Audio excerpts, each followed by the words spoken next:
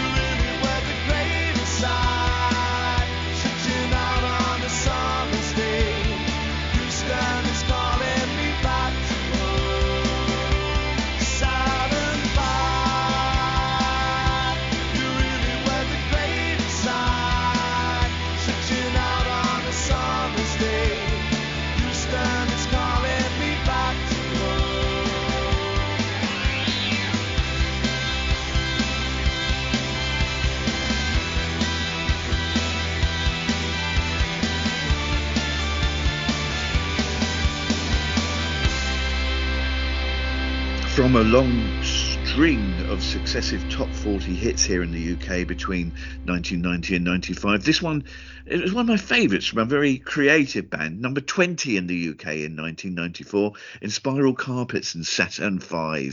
That was superb. I think they're always a bit underrated and underappreciated, the In Spiral Carpets.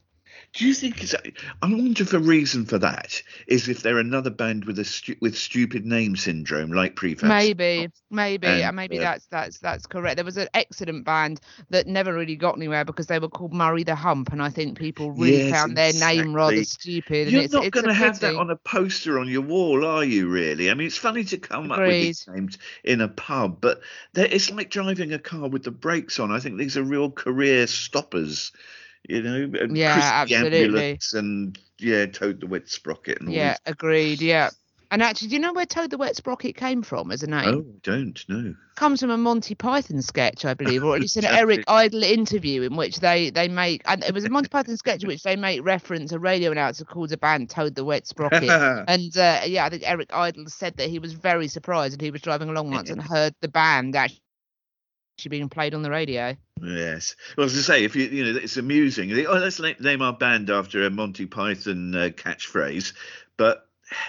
Of all the ones to pick, that's not the most obvious, is it? Not the one, no. Welcome to the Parish Counsel. It's episode 526. I'm Terence Stackham. And, well, here's a woman who has been living a life of pure hedonism this week. It's Juliet Harris. I know. I've been out 3 times this week on 2 school nights and a Friday. I know. But it is nice to be, as Paul McCartney once put it, back in the world. Hi, everyone. After 28 seasons from 1996 to 2014, the BBC decided not to commission another series of Never Mind The Buzzcocks. It's a music quiz crossed with a panel game here in the UK, and it's on BBC Two. It was on BBC Two, rather. It was very popular for a time, but it was also a little controversial in that the host in particular might at times pick on a guest panellist as the object, the butt, I suppose, of jokes, which some felt were a little cruel, perhaps even a little bullying. This led to a few instances where guests actually walked off the set not to return. Now, Jules, the BBC let the show go saying they wanted to create space for new entertainment formats. But here we are back at Elstree Studios as Sky have revived the show after a gap of 7 years, this time with a new host, Greg Davis. So this week we watched the rebooted Never Mind The Buzzcocks. We did, and we watched the first episode from the new series, or season, if you insist on calling things that, which I had a very long intro, basically re-establishing the fact that it was coming back. I have very mixed feelings about this. Firstly, there was an awful lot of padding for a half an hour episode. I had a look at my notepad, and it took us something like 9 minutes or 8 minutes before we actually started the music quiz. There was an awful lot of sort of fanning around. I just sort of wanted to walk behind them clapping, shouting, get on with it. Yes. The format had very much unchanged, I felt, from the original. It was almost exactly the same as if it was on BBC, to the point where even Noel Fielding returned in an excellent Sonic Youth jumper as a captain. For me, by far and away, the best thing about this and the best decision they made was to get Daisy May Cooper as the other captain. I will watch Daisy May Cooper on anything. Anybody that saw her fantastic meltdown on Taskmaster last year will very much appreciate her. I hope that she doesn't end up. She's a very talented comedy writer from this country. She's also was excellent in the new film, the new version of Great Expectations a couple of years ago. I hope she doesn't fall down the panel show route, because I think she's got much more talent in her. It would be a sort of a waste. Having said that, the thing I like about her and why she's good for game shows is she really wants to win. She takes it really seriously, which is often very funny. The funniest parts of these show were the bits that were obviously genuine rather than the ad-libs that had clearly been scripted and hammered out in a studio for 4.5 hours beforehand. There were moments of real joy, like during the intros when the other team, not unreasonably, started laughing at her and Anne-Marie attempted to sing and them all being made to face the wall. There were parts of it that I thought were really funny, and there were parts of it that I found tired and bordering on unpleasant, really. And this is no change from the previous format. I think this is not a new thing to Buzzcocks. I hate the lineups where they get a member from a sort of a past band. I've always disliked that. I always think it's unpleasant. There were some of the features that worked really well, and actually the female team as a sort of not Jessie Nelson, Jade Thirlfall, one of Little Mix, and Daisy May Cooper and Anne-Marie the pop star, the three of them, I thought that I would watch a show of the three of them attempting to play the rounds, because they were great. The bit where they tried to do the listing from independent women, where Daisy May Cooper got them all up to do it, I thought was great. There were other bits that I didn't enjoy so much, really. So there's something wrong if you've got a half an hour program that feels overlong. I think that shows that if there is flab in half an hour, I think you're probably not doing it right. Greg Davis was fine, although I can have limited respect for presenters that just read ad libs that other people have written. You know, yeah. So the parts of this that I found really funny. Daisy May Cooper might entice me back because I just genuinely really like watching her. I think she's great. I don't feel that the BBC made a massive mistake in getting rid of it. I could see their rationale behind the fact that it is just the same thing over and over again. It was fine. It wasn't as awful as I thought it would be. It didn't set my world on fire. I would watch it again for Daisy May Cooper, but equally I'd watch anything that Daisy May Cooper was in. So I'm sort of mixed fear, sort of lukewarm appreciation from me, I think. I'm not sure how long this show is going to run. I mean, it's incredibly inexpensive to produce, so that could be a factor. I mean, yes. Yeah, it did start really oddly with that really overlong opening skit or sketch. Yes, that could have been. It would have been funny if it had been a minute, but it was approaching 5, wasn't it? And it wasn't great. Yeah. I guess it was trying to re-establish the brand in some way. And then the first round proper took 14 minutes, which is where I noted down padding as well. Yes. But, I found it to be a mixed jamboree bag. Not for me, not really knowing who several of the panelists were. I found it really irritating that they didn't, and this is a small point, but they didn't have name tags in front of them, as is common practice in every panel or quiz show ever. So you weren't sure who was who if you didn't know who they were. And also, again, maybe a trivial point, no scorecard or scoreboard was shown. I know the score is almost incidental to the humour and the logs or whatever, but if you are going to keep scores, show them on the screen. Yes, we didn't know.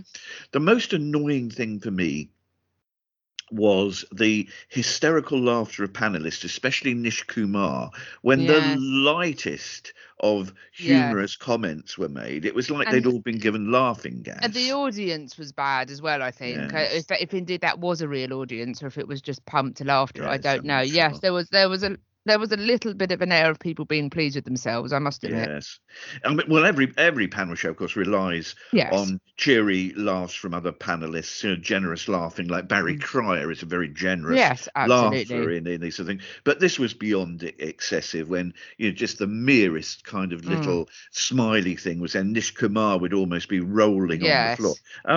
On the other hand, it was a relatively inoffensive half hour or so, and a lot of people will have enjoyed its return. But by the way, you're talking about, the ad libs and whatnot. I noticed in the credits, the show has 9 writers. 9. Wow. I mean, that is really, like you say, it's parts of there were parts where you could almost see the editing, I think, and this is the issue as well. When you're sort of, it's a bit like the open secret that Jules Holland's Hootenanny is in fact filmed in October. Once you know that these shows have kind of writers behind them, it's almost like you're sort of watching it, trying to spot the joins. I know that I find myself doing that a bit. So yeah. And having said that, though, some great things about it. Like I say, I very much enjoyed Daisy May Cooper. And actually, I feel a little bit about Noel Fielding at times, like people that sort of annoy you, yet you can't help but like them. And I feel the same about Noel Fielding. Actually, he should irritate me, but there's something about him that I just sort of enjoy watching. So. Yeah, it's not an unqualified yes to Buzzcocks, but there are things about it that I did enjoy. But it's the sort of thing that if it happened to be on, I would probably leave it on. But I'm not sure I would seek it out, which is just as well, given that I don't have Sky. So it's unlikely I'm going to watch this again. Indeed, Never Mind The Buzzcocks is currently on Sky Max in the UK on Tuesday evenings. Jules, just a little surprise for you here. One of the rounds on Buzzcocks is It's next lines. Oh, God, right, okay. So how about we have our very own quickfire game of Jules, what's the next line? Which you always do this to me, for goodness sake. Yes, okay, come on, gang, we can do this. I'm channeling the spirit of our listeners. Let's see if we can do this. 10 to test you with, and I've got my red pen here to count. Okay. I know, so it's got to be quickfire. Giant steps are what you take. I don't know. Walking on the moon, the police. Oh, okay. I'm going to do really badly at this. Go on. No, I don't think. He got lucky one time. It's something in the room in 509. It's perfect. Yes, I'm going to give you that. Hitting with the girl in room 509. That's it. PJ Harvey, A Perfect Day, Elise. The sweetest girl in all the world. Oh, I saw them do this on Friday. It's Scritti Politti, the Scrittie's girl. I can't remember the next line, but it's Eyes are for you only. Yes, that's half a point there. Load up on guns. Bring your friends. Pretend. It sounds like Teen Spirit by Nirvana. I'm going to give you 3/4 of a point. It's fun to lose and pretend. Nirvana smells like Teen Spirit. It's time to play the music. It's time to light the lights. It's time to something on the Muppet Show tonight. Going to give you that Muppet Show theme. I'll buy you a diamond ring, my friend. If it makes you feel all right. Giving you that one. The Beatles, Can't Buy Me Love. Don't worry, only 4 more for you to get through. I mean, this is better than I thought I would be. Lyrics are not my strong point, so this is sort of chaotic neutral for me. So this is all right. Out on the wily, windy moors. Something in green. It's Wuthering Heights by Kate I'm going to give you that. We'd roll and fall in green. Very good. I may not always love you, but as long as there are stars above you. Going to give you that. Beach Boys, God Only Knows, spot on. Bodicea, Fighter of the Foe. This is my own band. You're so mean.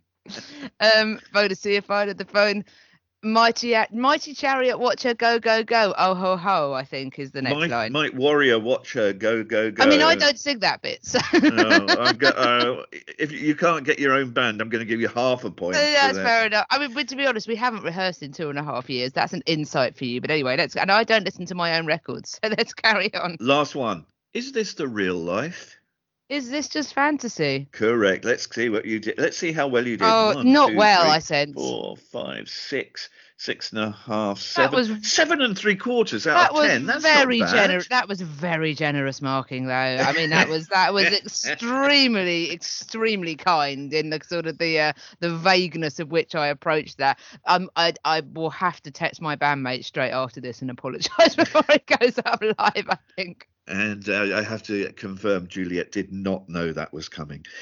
I did. I mean, that is clear from my performance in that, isn't it? Surely that was genuinely ad-libbed. To take note, never mind the Buzzcocks. Coming up next, Nirvana, Dave Grohl's autobiography, and the baby from Nevermind. That's right after Delta 5.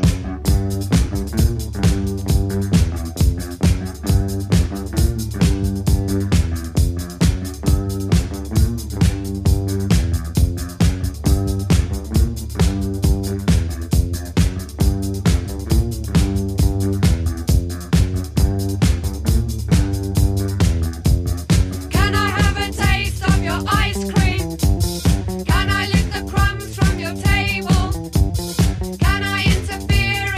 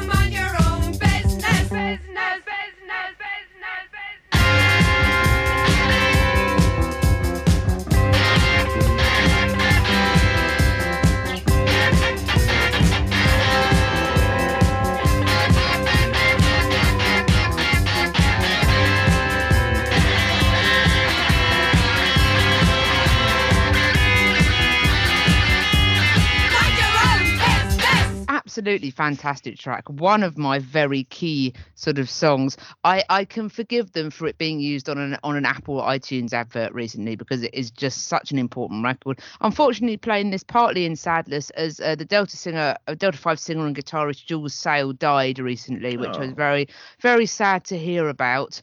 But I'm a huge fan of that song. So very sort of bittersweet to be playing it in these circumstances, but I absolutely adore that as a tune. I really do. I think it's a perfect mix between being really bolshy but also having a fantastic tune behind it. It really does hark back to that kind of DIY post-punk scene that was happening in Leeds around that time, and I think it is really lovely that the record label Kill Rock Stars tweeted when the news broke that she passed away sort of a fortnight ago. Jules Sale's contribution to post-punk and music at large will be felt forever. We are gutted by the news of her passing. She was a delight to know and be missed immensely. We encourage each of you to listen to Delta 5 for the remainder of the week and or month. R.I.P. Yes, I endorse this message. So that was the brilliant Delta 5 and Mind Your Own Business. Yeah, they were only a band for a very short while, I think, only one album, but they're still highly rated in that sort of post-punk Gang of Four type genre, aren't they? Absolutely. And that record, the fact that it is used as the fact that it is used on an Apple advert now, I think shows that song will forever endure. And whenever I've played it out and about, there are always a mix of people that really appreciate hearing it. And I always love it when I have played it out and about and young women will come up and go, what's this? I really like this. And I think that is great. I think there'll always be generations of people to whom that song will appeal. And I still think it sounds really fresh, actually, considering it's over 40 years old. I think it's brilliant. The trend for super deluxe reissues goes on.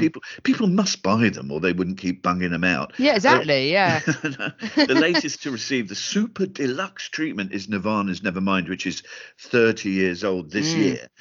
There's a 5 CD set that retails at around £100, but also an 8 LP version at 180 quid. But wait for this, because of all the crises around the world, although you can order that 8 final LP, it won't be available until at least May 2022. I'm guessing it's the oil crisis. At which point the 30-year moment has passed, surely. But anyway, we move on. We're all living in this world, as I'll explain a bit later on. Yes, all other formats that they are available from the 12th of November. But anyway, in the month that Smells Like Teen Spirit reached over 1 billion plays on Spotify. That's enormous. I calculated that as $3 million in revenue from at last someone has actually made money off Spotify. It had to happen one day. Yeah, well, it's good to look back at Nevermind. It's a step forward from their debut album, Nevermind. It's the first to feature Dave Grohl. Currently, it's 29th in the top-selling albums of all time. I think they create an astonishing sound from the 3 instruments, essentially, in Kurt Cobain's voice, of course. Jules, does Nevermind still resonate 30 years on? Yes, I think it does. Obviously, I have a longer answer to that. Otherwise, this is going to be a very short podcast. But Thanks very much for listening, everybody. And goodbye. See you soon. Thanks. On that astonishing bombshell insight, we move on. No, I am. It came out in 91.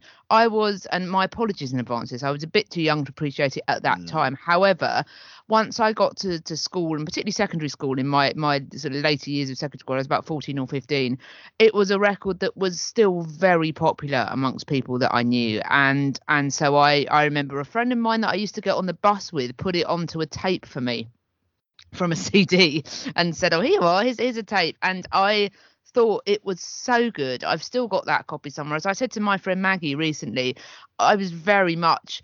The early years of Britpop were sort of characterised as a reaction against grunge. I know that's what Blur were very much doing on Nevermind Is Rubbish, where they were sort of, this is sort of pre-Kurt Cobain's death, but they were sort of sick of, unwashed people in flannel shirts, and they were sort of wearing suits and, drinking tea and standing up straight. And it was sort of a reaction against that sort of thing. And of course, Kurt Cobain's death is often characterised at the moment where Britpop could sort of step up and take over.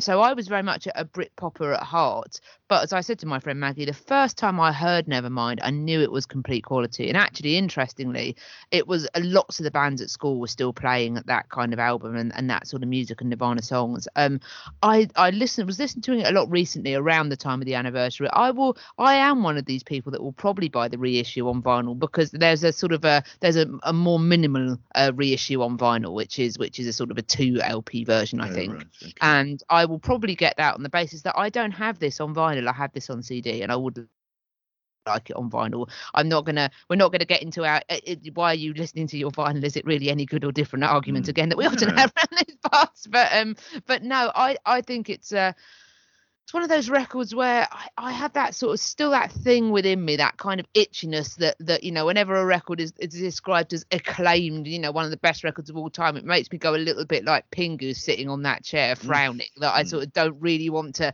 admit it. But I think this still holds up. I think it's still a fantastic collection of songs.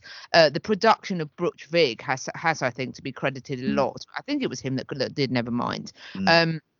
Is really sort of has kept their sound really fresh. I think, as you say, they get a lot out of very little, and I think that, you know, it is, although you think, although they made other records, it is their masterpiece. I do think that records endure over time because they're good, I think, ultimately. And I think that when you look at the big selling albums of all time, they're sort of there for a reason, really, I think. So I've always been an enormous fan of Nevermind.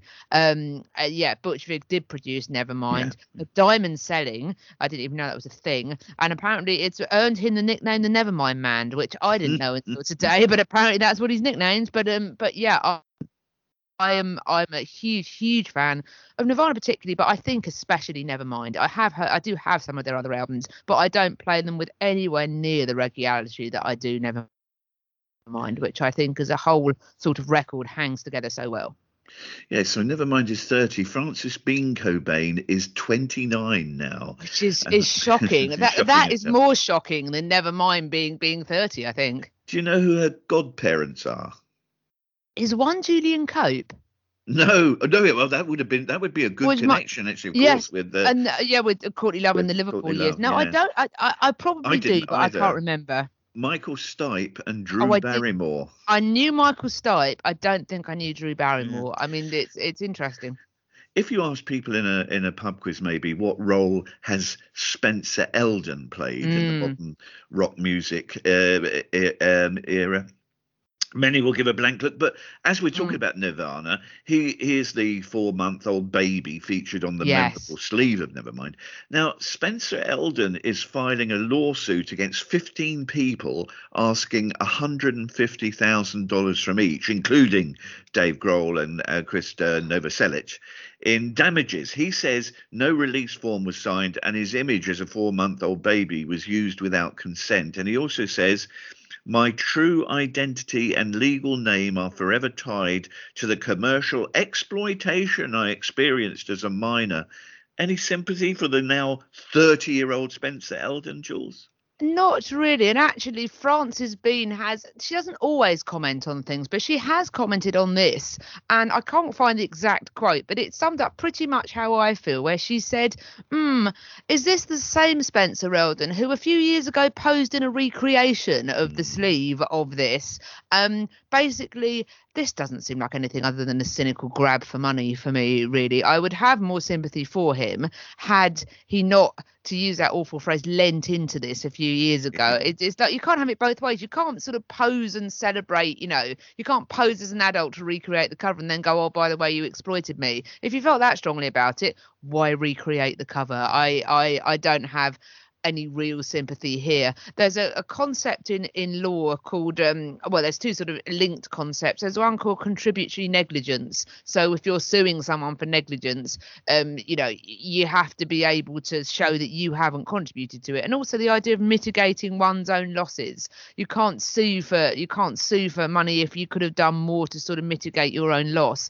I don't feel that he's mitigated his loss here by posing a few years ago to recreate the cover. So I don't have any time for this, really. I wonder if it is him that is doing this or whether there are people sort of behind him sort of driving him. I don't know what his circumstances are, but I feel if things were going well for him, he wouldn't be doing this. So perhaps a little bit of sympathy on that level, but I don't think there's any merit to this claim. No, there might be a bit more behind this case if he hadn't, as you quite rightly say, voluntarily turned up at earlier anniversaries of Nevermind, reproducing the photo in the pool. The only thing is, I feel he possibly deserves more than the $250 his family received 30 years ago. But yes, that's true. If you multiply the 15 people he's suing at $150,000 from each, that's $2.25 million, which is, it seems a little excessive, as you say, for a photo on an album. Maybe they'll settle for a lower figure, and maybe that will be a good thing. I rather like Dave Grohl. He's the nice man of rock, isn't he? At the start of the pandemic, he began writing short stories on Instagram, as he said himself, he's got nothing else to do. And he enjoyed the experience so much, he decided to write a full-length book, his autobiography. Certainly a full and fascinating life, Jules. I reckon this will be a good read. Yes, I do. I rather like Dave Grohl. As you said, again, my slightly itchiness is that whenever someone is described as the nicest man in rock, I'm always nervous as to what's actually going on underneath the surface. But he does seem like a genuinely nice and enthusiastic man. I very much enjoyed a few years ago. He was involved in a documentary about Sound City Studios, which is where Nirvana recorded and lots of people recorded over the years, and it's sort of fallen on hard times, and he did this documentary about it. And there was an album, I think we might have played a track from it on the podcast some years ago, celebrating. So he got lots of people in that had recorded there previously, like Rick Springfield. I think even Paul McCartney might have been involved at some point, if I remember correctly. And I would recommend that as a film. And it does show Dave Grohl as a genuine enthusiast that doesn't forget his origins. That is really just, he strikes me as someone that just really likes life, and I always like people like that are just sort of here to enjoy things. Really, he seems like you say, genuinely interested and interesting.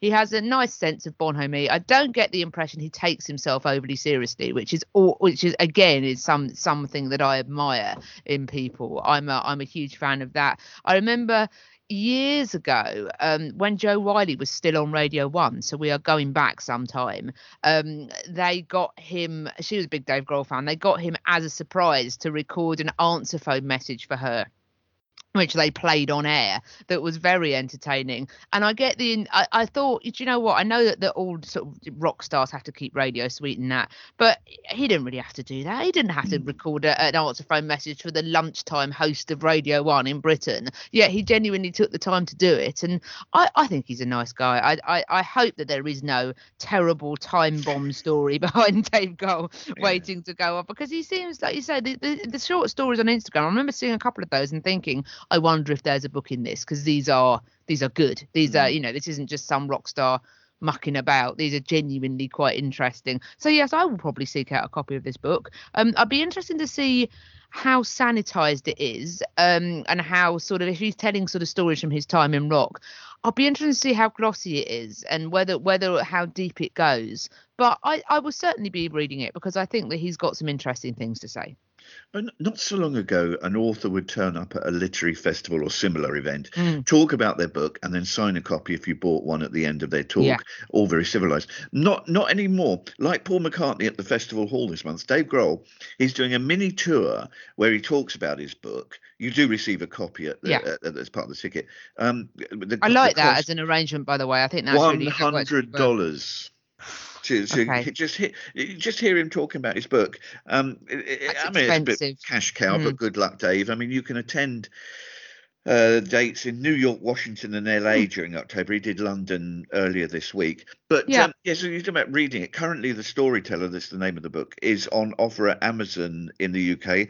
Half price at £10. So I ordered it, and I should be reading it. It's published on October the 5th. So I thought £10 half price, give it a go. I may well buy it from my local independent retailer, because I am that insufferable. But there are lots of ways that you can experience this book, and I look forward to doing so. If you want to spend £20 at your local emporium, that's good practice from you. But I would like to, yes. I think that's the thing I'd like to do. So yeah, I will. Who knows? They may also offer it on offer. I don't know. But anyway, you can experience the Dave Grohl experience in all sorts of ways, in all sorts of places. Coming right up, how great is Green Gartside and Scritti Politti? Fantastically great is the answer. Yes. But that's next after BEF with guest vocals from Green Gartside. I don't know why I love you.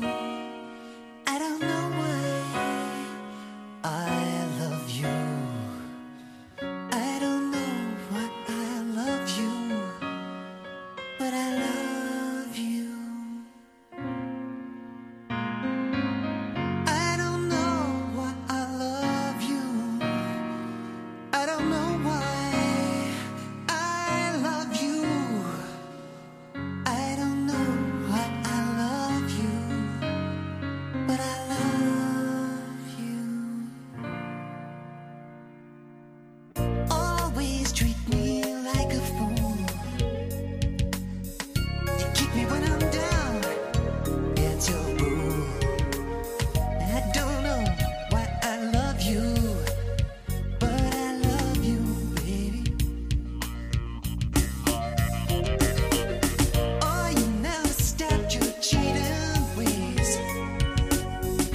With another guy, you laugh in my face. Lord, how long must I be disgraced? 'Cause I love you, baby. I don't know why I love you, girl. I don't know why you and me, baby. I don't know why I love you, girl, but I love you, baby. You treat me so badly, girl. You throw my heart down in the dirt, oh girl. You made me crawl on this cold black earth.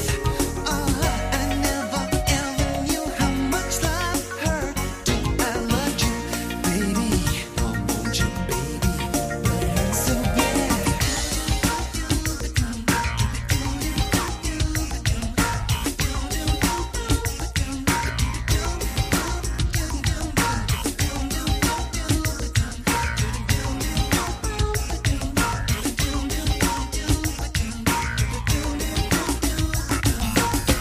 Always treat me like a fool.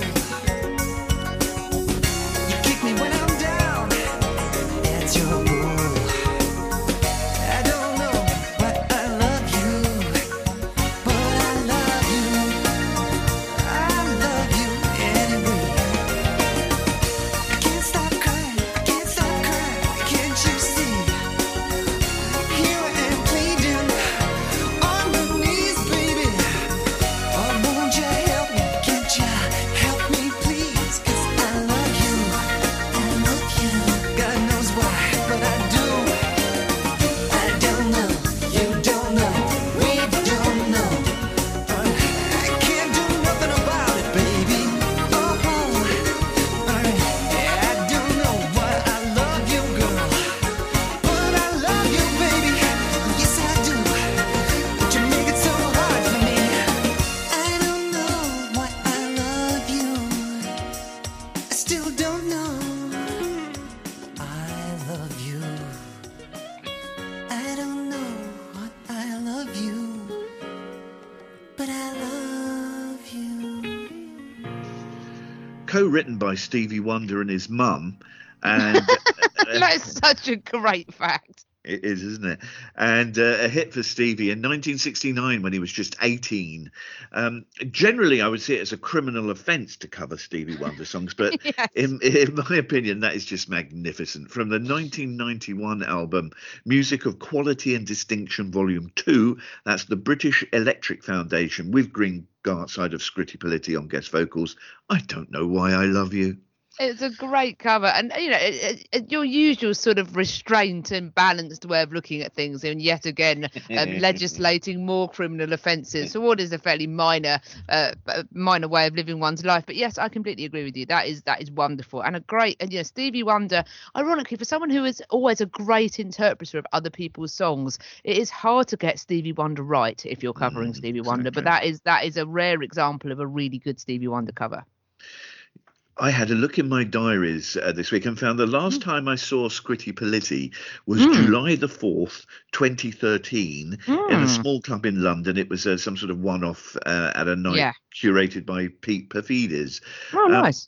There was an issue because there was an open bar at the back of the venue, and clearly several people had come mainly to drink and socialise, but unfortunately at the top of their voices, and we had to keep moving to try and get to a point where we could actually hear the band.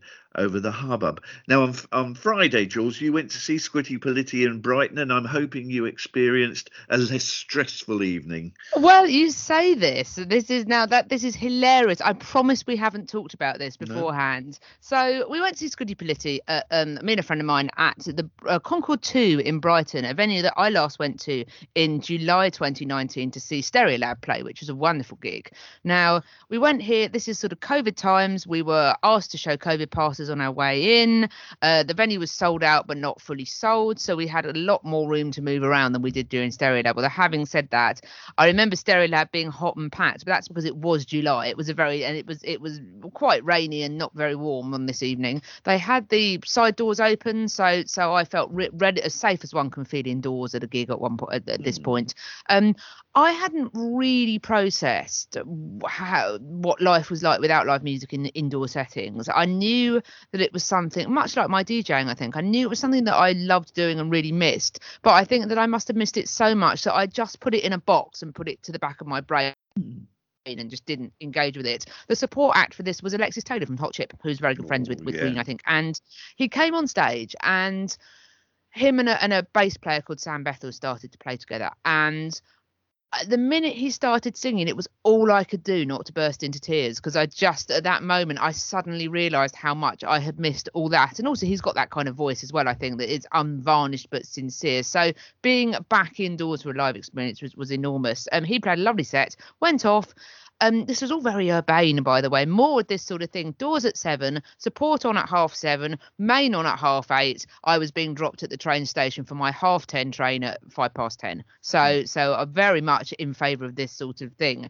So the band came on, and this, by the way, they are touring. And again, talking about delayed anniversaries earlier on in the podcast, this is meant to be 35 years of Cupid and Psych 85. It is now sort of 36 years of Cupid and Psych 85. After the postponements. But anyway, they came on and it was quite busy, and there were a couple in front of us, a man and a woman, who had taken an enthusiastic selfie beforehand.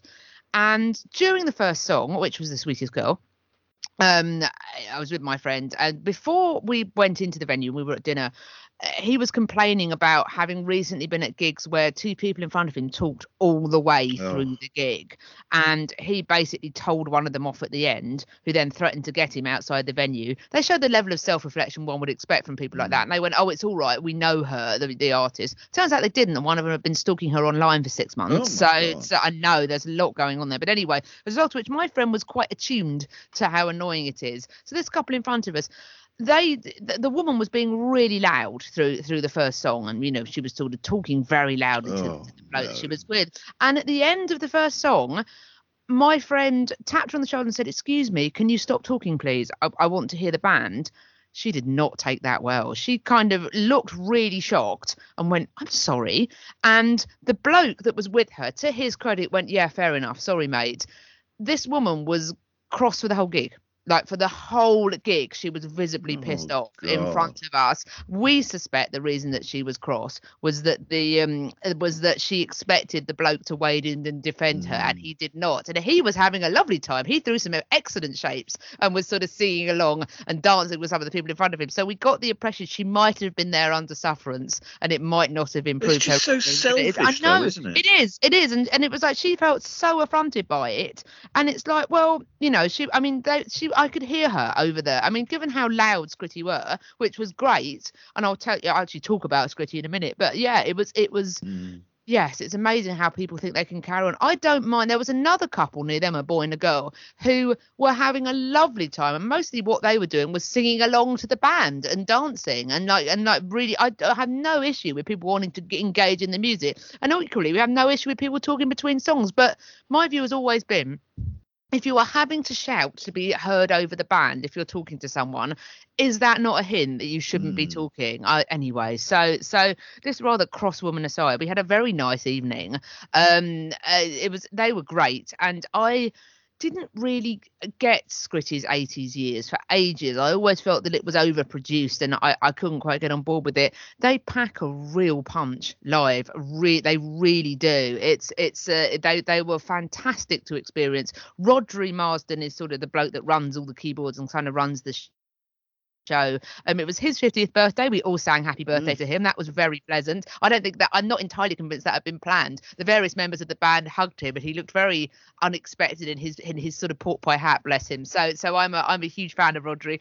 I hadn't really engaged with what Green Garside was like. I knew that he hadn't performed for many years, and he did actually say he was lovely throughout the gig. He was far more chatty than he'd been a few years ago at gigs. He was really nice, and he said at one point, how nice it was to be back playing again, and it was a very supportive crowd. And he also said, not making a big deal of it, but said, I had stage fright and I didn't perform for 20 years, so it's just really nice to be able to do this.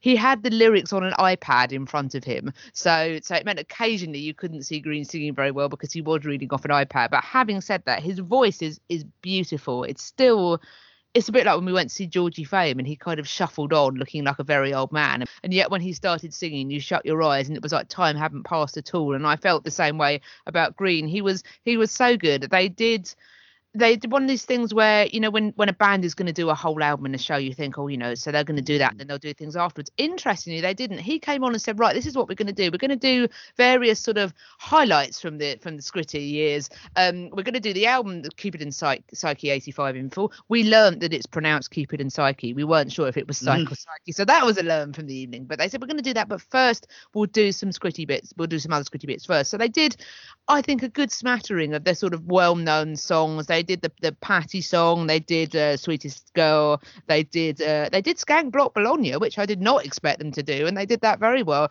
The only thing that I was sad they didn't do, I would have liked to have heard Asylums in Jerusalem, but having said that, they're probably sick to the back teeth of playing that song. Green talked a bit about his love of hip hop. They played a song that he'd written about a chap that had passed away a few years ago. He told a fantastic story about going to see Miles Davis around Miles Davis's flat, and Miles Davis had set out all of his paintings that he'd done on the floor and offered Green the chance to take one, and Green, to his horror, did not. There was sort of visible sort of sighing in the audience, and he went, I know, but they played the album from start to finish. The nicest touch that they did of playing Cupid and Psyche from start to finish, they said, we're going to play the album in full. They played crackling, so it sounded like in between each song it sounded like you were listening to the record on vinyl, which I thought was a really lovely idea. So when they went to start the album, I thought, what's that crackling? And then I thought, and in between every song you heard it, which was great. Although at one point Green lost track of what side they were on, so they didn't play the clonking noise where you have to change the record over, unfortunately. But no, it was a really lovely evening. It was my first indoor back being live, and I couldn't think of a better way to spend it. The band were, it was a joy. It was joyful. The music, the album itself is extremely joyful, and the sort of the live drumming and the production of it was really sort of all involving, and it was a lot of fun. So slightly creaky beginning with members of the public aside, as ever, the general public getting in the way of things, but no, it was enormously enjoyable. They were clearly having a very nice time, and it was and at the end they brought Alexis on, and they covered the Chic number that Robert Wyatt covered together, which was really lovely. So it was a very nice evening. Scritti are great. Green is great. I'm glad that Green has got Rodri sort of behind it to kind of, to do all the sort of the production and backroom stuff. He was very much driving it, I think. But it was lovely to see Green on such great form, enjoying being there, sounding great. It was just a lot of fun. I would recommend you go and see Scritti if they're still around and about. A friend of ours has seen them 3 times on this tour, so I would recommend it. They are fantastic. It occurs to me, I wonder if we should bracket the name Scritti Politti in with those that where a name holds back a band. Maybe, although I quite like it. I don't have an enormous problem with Scritti Politti as a name. They are. I think they can overcome that. Very quick quiz for you and the listener, which is what's Green Gartside's real name? And I've got a multiple choice of 3. Okay, I need the multiple choice options, I think. Good. Green Gartside's real name. Is it John Paul Harrison, Paul Julian Strohmeyer, Simon Christian Edelman? I'll go for the middle one. It is Paul Julian Oh, Strohmeyer. excellent. It's very That is. different from Green Gartside, isn't It is. Yeah, I feel that green suits him. I think it was, and he still looked fantastic as well. I mean, however Green is living his life, I want to live it in the same way because having to read off an iPad aside, he was in very good form. I thought. I mean, I like Green Gartside very much, even though he's 7 days older than me, but looks 10 or 20 years younger. It's really annoying. I was going to say I haven't seen you recently, so I can't. I feel you have your own charm, so don't do yourself down. I think I'd quite like to look like Green Gartside, I must admit. I like him for his shyness and his awareness of both that and his former stage fright issues, and that the whole pop star thing is fleeting and silly. He's very aware of that. He's a staggeringly talented musician. I mean, 40 years of consistently writing, recording and performing songs that combine such a broad wealth of different influences. It's a rare feat being able to write hip hop songs that contain clever literary and other references and bring in reggae and, as you said, hip hop rock. He's a brilliant musician. Absolutely, and there are lots of musicians that go, oh, I've always been really into this. It feels a little bit to me like the footballer Robbie Keane continually signing for his boyhood club, whichever club that happens to be at the time. And there are lots of musicians that go, oh, of course, I've always really been into insert name of fashionable genre here. But Green's love of hip hop seems really genuine, and he was talking about it in such a great way. I feel that he's very authentic. I love how interested he is in things. And yeah, like you say, it was just, I felt genuinely, although he is quite shy, I felt like we'd spent time with him, really. I felt that he was his, to use that awful phrase, he was his authentic self. And it was just really nice. I liked Scritti anyway, and my friend said, oh, do you want to go and see them? And I thought, oh yeah, I suspect that'll be quite good. And I come away with a huge appreciation of him, of all of Scritti, and just of their music, really. It was a real treat. Absolutely. And I think the tour is just closing on the day that we're recording this. So that's a shame. Yeah. But hopefully they'll be back touring again at some point, and I would recommend that you go and see them because they are brilliant. Thanks very much for listening this week. Yes, ditto. Likewise. Thank you kindly. Now, for people thinking, I love that Juliet Harris, I wonder where I can hear more from her. You have the answer. Yes, to all three of you, thank you very much for your interest. You can hear me on Sunday evenings between 7 and 9 o'clock on Mixer.com. And if you search for my name, that's when I broadcast live on there, doing my show Smooth Sailing, which I have played a Silence in Jerusalem before, I think, on Smooth Sailing. Songs that are sort of smooth, uplifting, relaxing, all those sort of things. So yacht rock, classic pop, easy listening, MOR, all that kind of bag. If you aren't around, but you still would like to listen, if you go to my channel, again, search my name on there, there's a little button that says show reel, and if you push that you can find all the previous shows on there. So that is a lot of fun. I enjoy doing that each week. And one of the less well-known tracks from Cupid and Psyche to play us out. Yeah, absolutely. It was tempting to go for one of the better known ones, but I thought to what I enjoyed the most when I sort of heard them live, and actually this song, I very much enjoyed having a bit of a dance during that song. This was great. The playing it in sequence is I always think it's interesting when people play albums in sequence live, because it really is a stress test of how well the sequencing is, I think. And this is sort of, we got several songs in, and they played this, and I really felt, although I'd enjoyed them very much by that point, I really felt they took off when they played this number. The live production worked really well on this, and it was, as young people say, it was a bop. It was really good. So I had a lovely time dancing to this. I hope you all do too, wherever you are. This is from Cupid and Psyche 85 by Scritti, and this is Don't Work That Hard. Down